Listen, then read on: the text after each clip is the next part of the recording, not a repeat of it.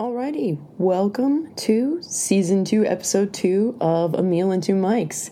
We are back in the studio with our special guest, Madrina, and we just left off with a story about my great-grandmother, mi Mahodra, who did actually live to be 109, almost 110. That's a correction from last week's episode.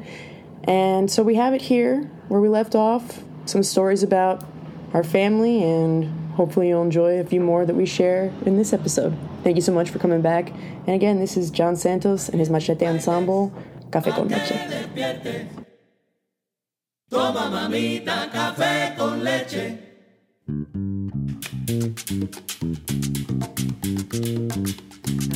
Absolutely. And I think a lot of people have that, right? And family is so important, and food is so important. So we were talking earlier about, what holds people together. And I did want to share this because I remember talking about maybe some of the things from Cuba. And I don't have many memories because I came as a young person. But as a kid, but one of the food family things was that my grandfather was our grandfather. People was all about family and getting together, and you had to show up. Yeah. Right? And God forbid, I don't know what he would have done with kids playing with things at the table, because the table was sacred. You had to share stories and listen to the adults or share your own stories. But there was no playing around, and we were all right. So the last meal that I remember having in Cuba was the last Christmas that we all celebrated together at the Orlando's house. Oh, wow. On the farm, and this big long table outside in the middle of this farm in Cuba, right? We all lived in Havana, but we all went out to the Orlando's house because that's the only place where everybody fit. And sitting around the table, and my grandfather was way back there, and of course all the kids were at the other end, so I'm over here. And the joke about the roasted pig weighed the same as Tianica that year. So Oh my God, the joke was that the roasted pig and Tianica weighed the same, and so we should all celebrate that for some reason. We kids didn't think that was supposed to be real funny. As a child. But the whole idea of food, family, and you share. Yeah. Right? You share what you have, and at that time Cuba had everything. So we, and then kids were allowed to be crazy kids on this farm. Thank God, I remember those moments where, nobody was watching and we could just run around. Which isn't the way it was in Havana. But I think if you talk to any Cuban, they'll think about those meals, right? Yeah. That they had with family and how important that is. So I don't know, and it'd be an interesting question to ask your listeners. How many Cuban families allow their children to play with any iPhones or anything at the table? Because in our family, you do not do that. And I have a joke. It's not really a joke, but my oldest grandson, who's 18, and about 4 or 5 years ago, who kept looking at his phone, I said something like, okay, because their parents weren't there. I said, are you a doctor? And he looked at me like, what? I said, if you're a doctor and expecting a phone call from somebody who's dying, answer that call. If not, put that away and do not take it out again. So now I'm being threatened that he's going to be a doctor. So, just so he can use his phone at the table. So, I'd like, maybe your listeners would share, what do they think about that, and what do they do? And by cultural families, I don't know how that is, but in a Latin family, you just treasure that family time to eat and share and commune. Commune. Yeah, and the community thing, right? Yeah. Yeah. That was big in our house too. I was not allowed out one of the weekend days just because it was like family day for sure. Yeah. What about what kind of trouble would you get in those campos, in those farms? A finca? I can't tell. No, come. Oh, okay. All right. I'm the oldest, so unfortunately, Instigator or overseer? Oh no, the instigator. That was my reputation. That's awesome. Yeah, there are still things my daughters don't know, so I can't even say. Oh, right. We're gonna save those for later. We'll save it for another episode. So, okay, can you talk a little bit about what it was like transitioning from Cuba to Chicago? Not just temperature-wise, but people-wise, and that, culture shock. And back then, what was that like? Well, what a great question, because I really, in hindsight now, realize, again, back to family and making children, we revere children. I'm not saying that other people do not, but I can say that Cuban families revere children and old people. The rest of us in the middle figure it out. Yeah, you guys are the So last ones. the rest of us have to figure it out. But older people and children are, you take really good care of Right. them. And what I remember was that my father had left to start the job. And then all of a sudden, it was announced that we were going to meet him in a place called Chicago. But it wasn't just my mother and my sister and I. It was a whole bunch of people. So my grandmother came, the Orlando. So it was like a whole, for some of the family members who could afford entourage. it was like, well, no, it was like a vacation. We're all going on vacation. Nice. So it was their way. Obviously, the adults had figured out how are we going to get, Tia Berta's family over there. We didn't just get on a plane. They said goodbye. They all were going on vacation. So we thought we were all on beautiful? vacation. Wow. To Chicago. I mean, there must have been a dozen of us. Wow. I remember taking the ferry from Havana to Key West, getting on a plane to Chicago, and then we all had a place that my father had rented our place, and they had rented something for the Orlando's family, and so that whole summer we spent around visiting. My father would go to work, and the rest of us were going to museums. So then at the end of that time, it was like, well, now after 3 months, and of course the Orlando could afford to do that. Right. And so it was like, well, we've got to go back to school, but we'll be back. So it was like, okay. So I didn't realize this, but my family, the extended family, which is family, Yeah. made the transition for us so easy. Wow. So that we ended up going like, oh yeah, well, they're going to go back. We're going to go to school here, and we'll see them. And then Mima Otra, our grandmother, would come and visit, and other people would come. So it was more like, like we visit each other now. It was that kind of thing. Wow. My father had the entire apartment with pieces of paper, what everything was, and we will not take this piece of paper. Kind of, they didn't have stickum things. You Right. mean that So- it was in English? Like, In English. Oh, I so see. until refrigerator was known, we couldn't get that piece of paper. So the whole house, mirror, floor, Wow. table Labeled. was labeled with English, and in less than a year, both my sister and I were bilingual. But that was a very conscious thing. That the time we were Wow. here, we were going to learn the language and be part of it. And I'm very much for being multilingual. yeah. Yeah. So we had a whole slew of people coming and going. So it never felt badly. Yeah. People in Chicago asked me where Cuba was. Again, before Fidel, some people had no idea, some kind of island. And then when Fidel came in, of course, that's when it became very difficult. And we didn't know as children, but things became difficult for everybody there. And then trying to bring everybody over to get You them mean out. things got tougher for you living in Chicago? Well, because here's my father, the only one working, and everybody that came was one more person to support, and one more person Sure. to find a bed place for, for, and one yeah. more person to find a bedroom for, Sure. and try to find a job. So we kind of became, Oh, Peter Pan. we kind of became the depot Yeah. Yeah. for everybody, Yeah. who would come over until they got. And really, I don't think anybody expected that the situation in Cuba would last.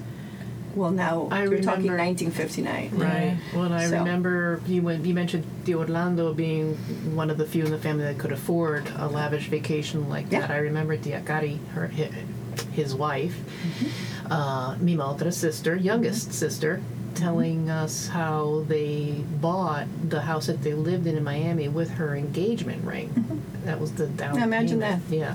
Whoa. Yeah. Uh-huh. And of course, they became somewhat, destitute or Yeah. living in poverty almost because he lost everything because he thought it was just going to be temporary. And it was real estate for him, mostly. Yeah. And because I think because he had been raised as a millionaire, He didn't had no understand. skills. Right. I think he had been sent to military school just because that's what you did with boys at that Right. time in Cuba. Not because he was. But anyway, so he had no real skills. Yeah. Whereas everybody else who came from Cuba had skills and didn't mind the work. And it was like, in their case, it was like, it's going to be over soon. Yeah. It's going to be over soon. And I think a lot of people from that generation may have fallen into that. Yeah, that's sad. Unfortunately, and it's Yeah, sad. yeah. But everyone else managed to take off and find careers, jobs, businesses. Your father and our uncle. So, you know.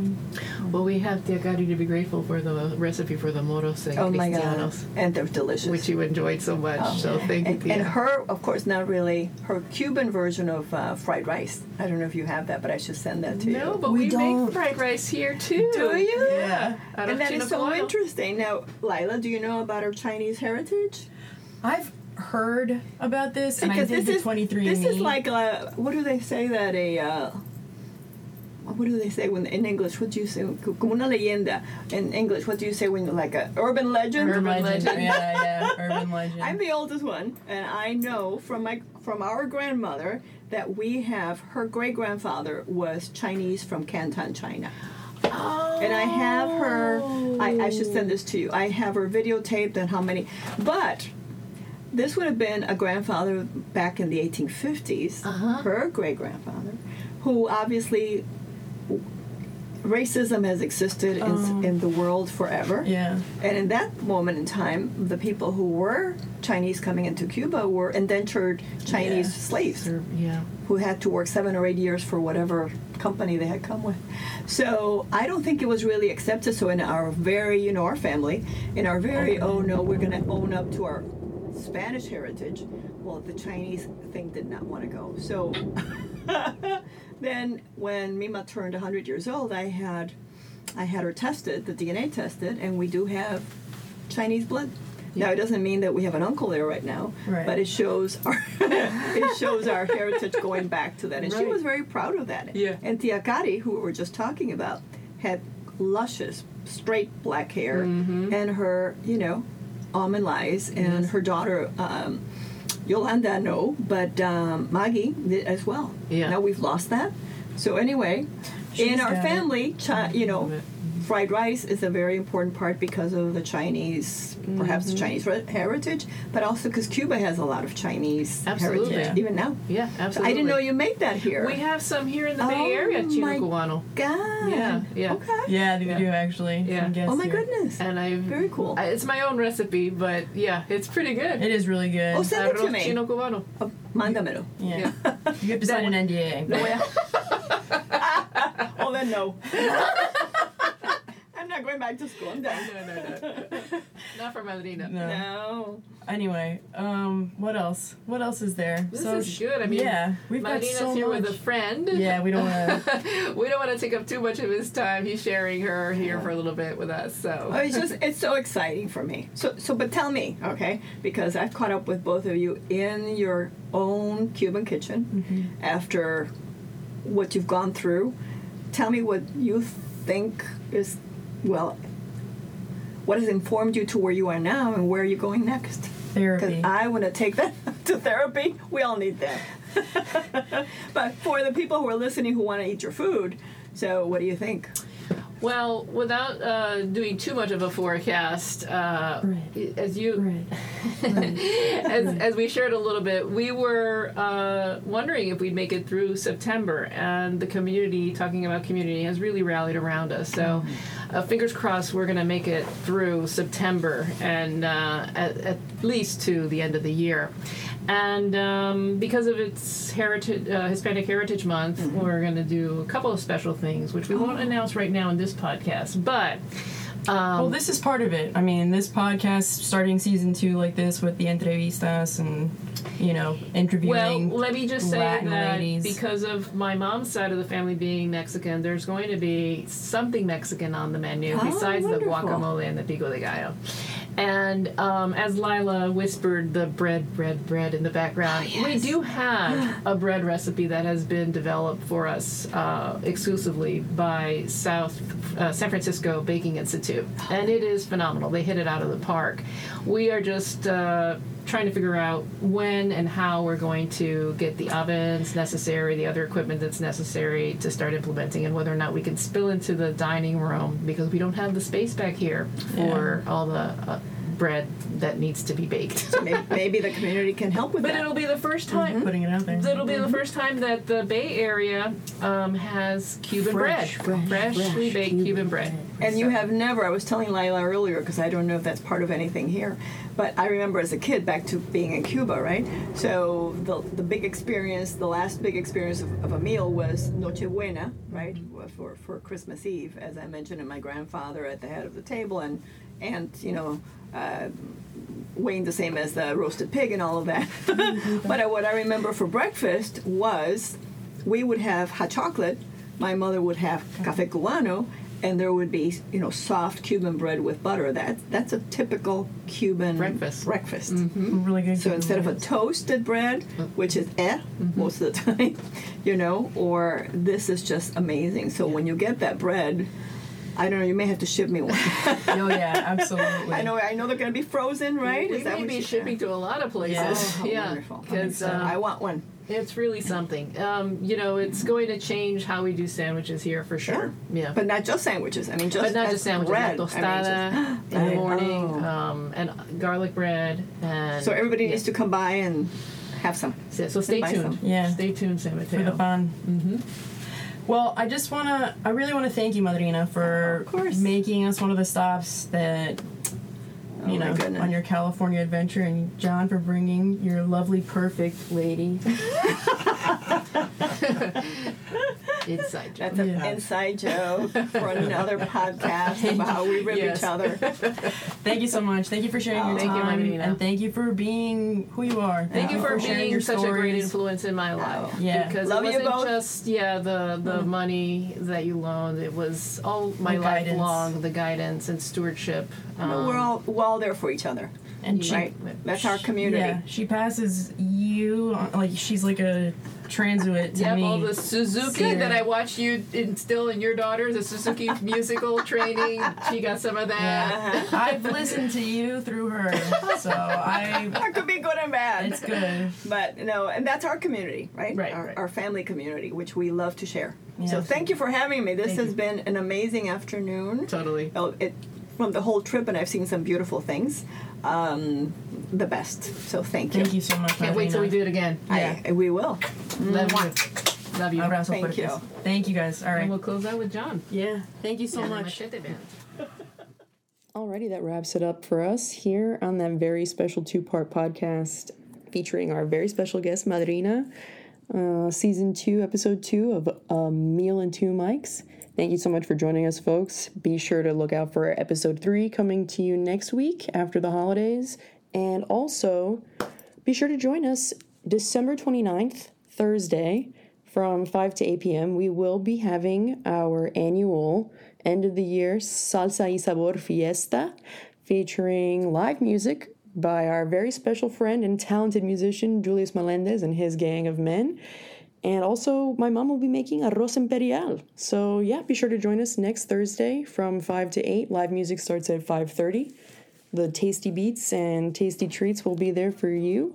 And we'll have a dance floor cleared as well. So, thank you so much for joining us again. And as always, this is John Santos and his Machete Ensemble, Café con Leche. Till next time, guys.